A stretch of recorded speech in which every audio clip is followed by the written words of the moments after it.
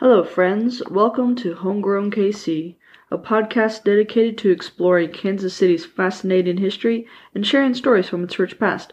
I'm your host, Laura. Please join me today as we explore a piece of Kansas City's history.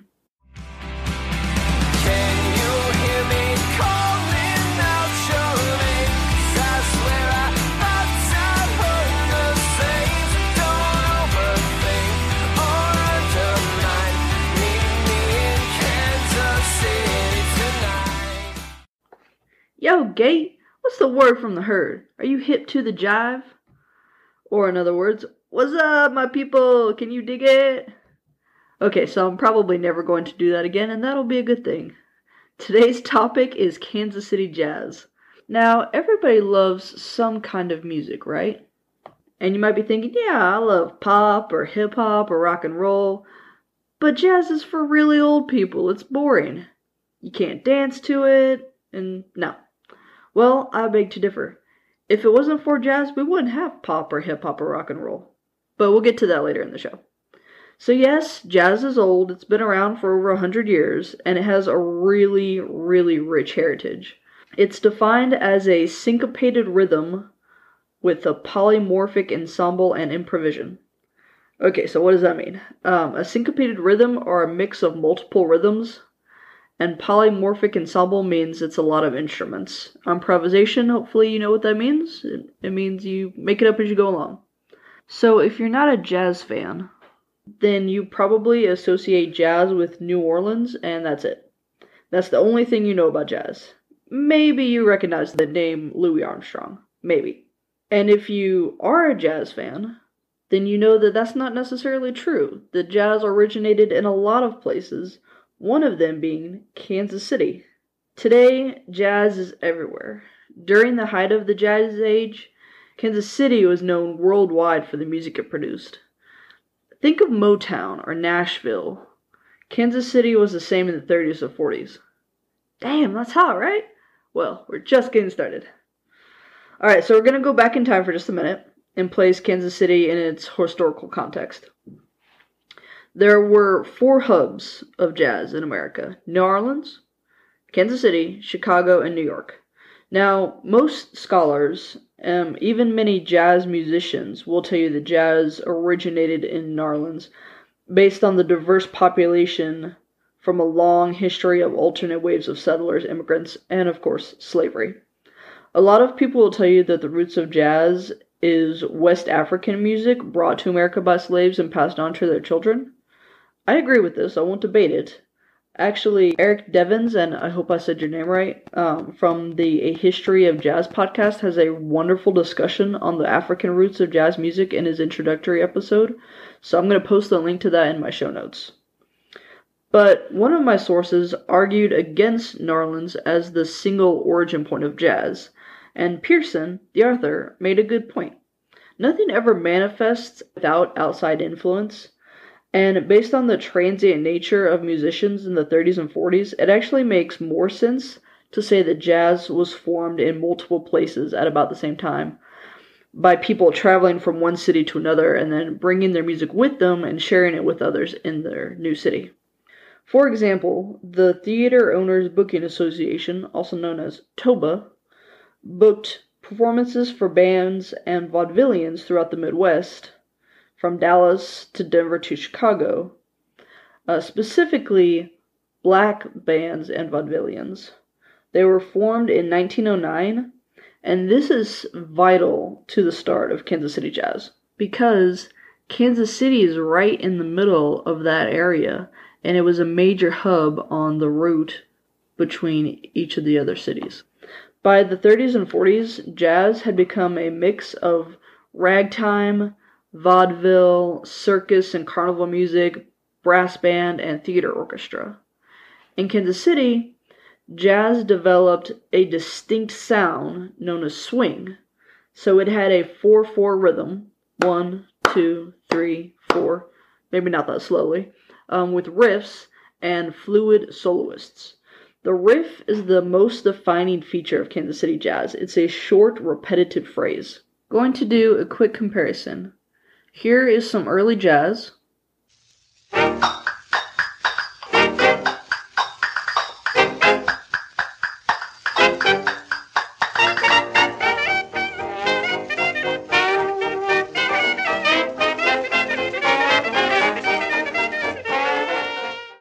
That was Fireworks by Louis Armstrong from 1928.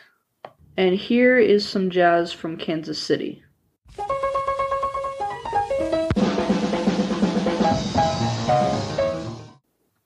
And that was Basie Boogie by Count Basie from the mid-1930s.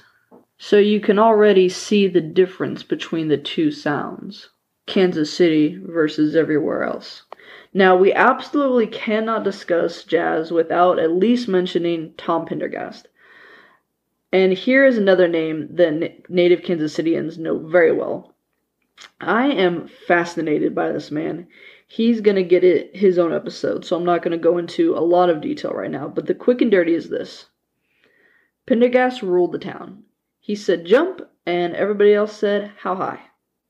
He came to power in the early 1920s, which is one of my favorite time periods in American history. World War I had just ended, and America was living its best life during the Golden 20s or the Roaring 20s. Think of Great Gatsby. I never read it. I know that's kind of a shocker, but I love the movie that came out a few years ago with Leo DiCaprio. And if you watch that or if you've read it, you kind of get a feel for America at the time. And of course, Prohibition started in 1920. If you live under a rock and never heard of Prohibition, or you slept through high school history, Prohibition grew out of the temperance movement. Temperance movement was the idea that all the evils of society could be traced back to the consumption of alcohol. So Prohibition made the creation and sale of alcohol outside of medicinal purposes illegal. But Americans really like their alcohol, even back then. So of course this law just meant that everyone had to get creative as to how they continued to drink. And this created speakeasies, because you had to speak easy, speak quietly. Okay, so bringing this all back to Kansas City. Under Tommy Boy, it's known as a wide open town, meaning that bars were prominent. And there's actually as many as 200 clubs in the city at one time. And where you have a club, you have music, jazz. And where you have jazz, you have dancing. And where you have dancing, you have people getting tired and thirsty. And where you have thirsty people, you have alcohol. Okay, so it's all related. It's all mixed together. And as a wide open town, Kansas City doesn't have speakeasies because there's no need to hide. I'm a little bit disappointed about that, but it's okay. It's still a really cool time period and a really cool aspect of Kansas City history specifically. So in Kansas City, we have this historic district known as the Jazz District, and it's centered around 18th and Vine. This was a racially segregated neighborhood inhabited by, of course, blacks. It was basically a little city within a city. It had residential housing, schools, churches, stores, anything they needed, and of course, a lot of jazz. Numerous nationally acclaimed musicians and bands came out of Kansas City. Jay McShane, Lester Young, Walter Page, Mary Lou Williams. But today I'm only going to focus on three that I believe created and cemented the Kansas City sound and propelled Kansas City to the national stage. That would be Benny Moten, Count Basie, and Charlie Parker. Moten was a Kansas City native born in 1894. He created what's known as the two-beat stomp and became the foundation for KC Swing. Nathan Pearson said, "Among Kansas City musicians, the city, the style, and the era of its flowering are virtually synonymous with the Benny Moten Orchestra." So here is a song by Moten.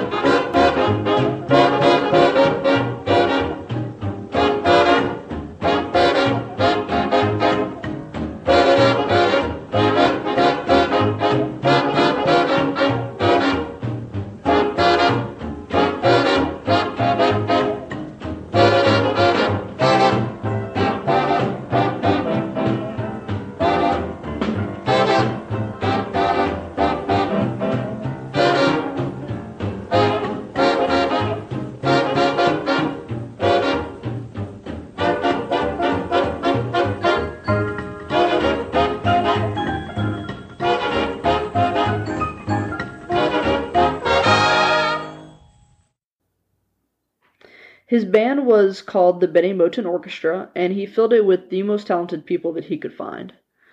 They only ever made 2 recordings. They had a ton of songs, but they only ever recorded twice. I think there are 2 reasons for this. One is, the industry is just getting started with recording. But also, I think Moten's focus was just not on recording. It was just on making the music and building the sound.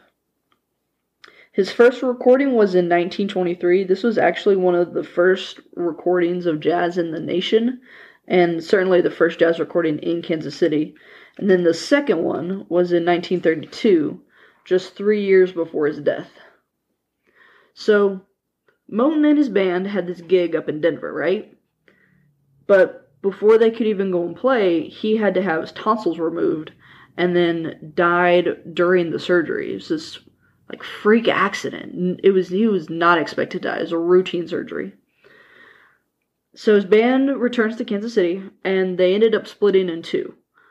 One half was led by his nephew, Bus, and the other half was led by Count Basie, who had played piano in Moten's band. Moten himself was also a pianist, but once he got Basie on board, he moved less towards playing than towards directing. Well, Bus did not have what it took to keep the band together. Reports said that he was ill-tempered and not suited to the position. So most of them jumped ship and joined Basie. Now, Basie was born in 1904 in New York, and he learned to play piano from a man called Fats Waller. He joined a tuba band run by Gonzell White in the mid to late 1920s. And then soon joined the Blue Devils out of Oklahoma in 1928. The Blue Devils were led by Walter Page, another jazz legend, and were Moten's biggest competition on the tuba circuit. Moten actually poached a lot of his bandmates from Page. Basie was only with the Blue Devils for a few months before he joined Moten. And then, of course, when Moten died in 1935, he took over the band and renamed it the Barons of Rhythm. Here is Basie's most famous song. It was recorded in 1937, called The 1 O'Clock Jump. It is also known as Blue Balls.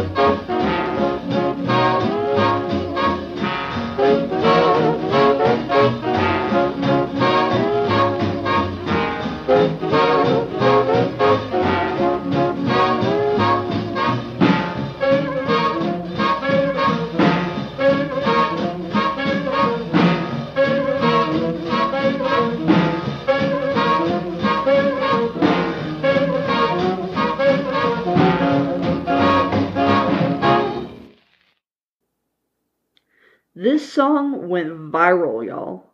Record producers heard it on the radio, and they came to Kansas City in droves. A few months later, Basie signed with one of those producers, and then he and his band moved to New York. By the way, he was a very handsome man with a nice, slightly mischievous smile. Photos will be on the website and social medias. Alright, so last we have Charlie Bird Parker. Bird is his nickname, by the way, not a middle name, just so you're not confused. Remember at the top of the show, I said that without jazz, we wouldn't have hip-hop or rock? That's all due to Charlie. He was another native Kansas Cityan, and he's actually kind of the favorite son of Kansas City Jazz today. He was born August 29th, 1920, and there are events celebrating him throughout the city for most of the month. Anyway, he brought his own twist to jazz and created the bop in the 1940s. According to Encyclopedia Britannica, earlier jazz was essentially diatonic, i.e., basing melodies and harmonies on traditional Western major and minor 7-note scales, comprising 5 whole and 2 half steps. Bebop took the harmonies of old jazz and superimposed them on substituted chords. It also broke up the metronomic regularity of the drummer's rhythmic pulse and produced solos playing in double time with several bars packed into 16th notes. Okay, so for those who don't speak music, and although I played clarinet in middle school and high school, that was a long time ago. I barely understood this myself. Basically, he put a twist on jazz and he sped it up a lot and created bop. So here's a recording by The Bird.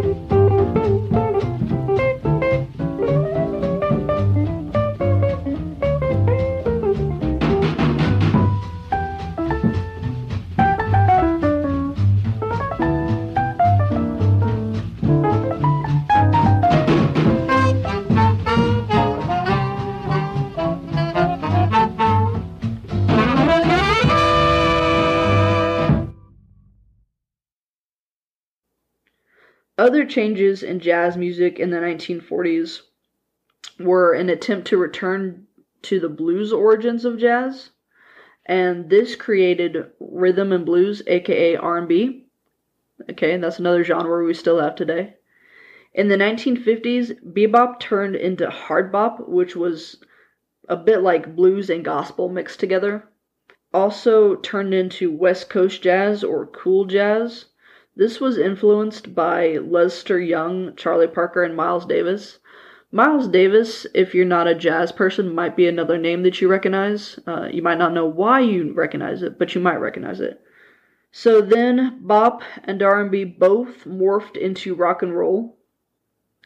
And rock and roll, of course, changed to rock after the, quote, British invasion in the 60s, and split into multiple other genres from there. So there you go. We owe basically all of our modern music to jazz. Well, the national golden age of jazz and Kansas City's age of jazz fizzled out at the end of the 40s. Some of that might have been due to the stylistic changes in the music, but I think most of it was societal. Tom kept the city going while everyone else suffered during the Great Depression in the 30s. So it was actually World War II during the early 40s that started the decline of jazz in Kansas City. Most of the musicians joined the army or they were drafted. Plus, you had rations, specifically gas and rubber were strictly rationed, so people didn't travel, and the Toba booking slowed and eventually stopped. During the post-golden age of jazz, in my research it sounds like they struggled, but they did okay in the 50s, and then it almost died out in the 60s because all of the greats were either dead or they had retired to another city. Today, jazz is alive and strong in Kansas City again. We have the American Jazz Museum. It's a wonderful little museum on 18th Street in the Jazz District, naturally. It opened in 1997 and has a small performance space / bar attached to the exhibit space, which hosts jazz musicians every weekend. It's called the Blues Room. Check it out sometime if you're visiting the city. Like I said earlier, Charlie Parker is basically celebrated all month long in August, and the Jazz Museum is a big part of that. There's also several nonprofits that work specifically to keep jazz music alive. Alright, so real quick, let's do sources. I read a lot of books for this episode, guys, so I'm only going to give you the ones that I enjoyed the most. The first is Going to Kansas City by Nathan Pearson Jr. He interviewed a lot of the old jazz musicians in the 60s and 70s, and so he has a lot of quotes from them about themselves, about their companions, and all the things that they saw and did. It was really cool. Next is a book called Kansas City Jazz From Ragtime to Bebop by Chuck Haddock, and this was very similar to the last book, very interesting. Then there's Jazz Style in Kansas City in the Southwest by Russ Russell.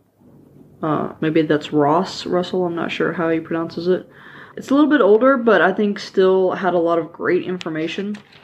And then at the very, very end of my research time, I found this book called Queering Kansas City Jazz, Gender, Performance, and the History of the Scene by Amber Clifford Napoleon. Okay, I didn't go too deep into this because I was running out of time. And I'm actually going to go back and read this for the next series that I'm going to do. But fascinating stuff in here about how the performers used conventional methods to express their non-conventional identities, how that translated into space. It also talked a lot more about women in jazz. This wasn't covered very much in the other books, and it's something I definitely want to delve into in the next series. And that is it. Thank you for joining me today. If you enjoyed this podcast, please tell a friend, rate, and review me on iTunes. The more people who give me a good rating, the easier it'll be for others to find me. You can find me online at homegrownkc.wordpress.com. My email is homegrownkcpodcast@gmail.com, and I'm all over social media as HomegrownKC. For today's episode, you'll find links to the Jazz Museum, various jazz organizations and festivals in KC, a link to the Mars Sound Archive in Kansas City, and as always, you can subscribe to me on patreon.com/homegrownkc and get additional bonus content. It's gonna be lit, guys. Please follow me on that. Hey, quick announcement before I do my shoutouts. The next series will not debut until likely the end of February. It'll depend on how long it takes me to do the research. But it'll be titled Paris of the Plains, which was a nickname given to Kansas City in the 1930s, I believe, because the city was so full of vice. So we will be talking about Prohibition, Tom Pendergast, and some other folks from that era. In the meantime, I do have 2 Patreon episodes, so please subscribe to Patreon to find those. One is an interview with Charles Haddix, who wrote one of the books which I used for this episode and works at the Mars Sound Archive. The other will be Ginger Rogers, who grew up here in Kansas City. Okay, so thanks goes to Sarah McCombs for the logo, to the Dear Misses for the use of their song Kansas City as the intro and outro music of the show, and last but not least, to Libraries. Thanks, everyone. See you soon.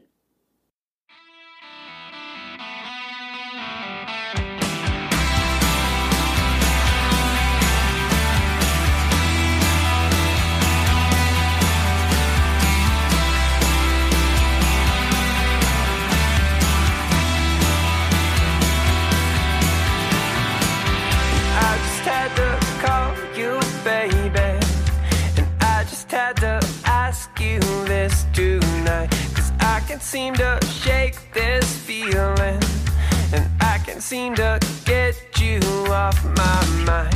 Thought I lost my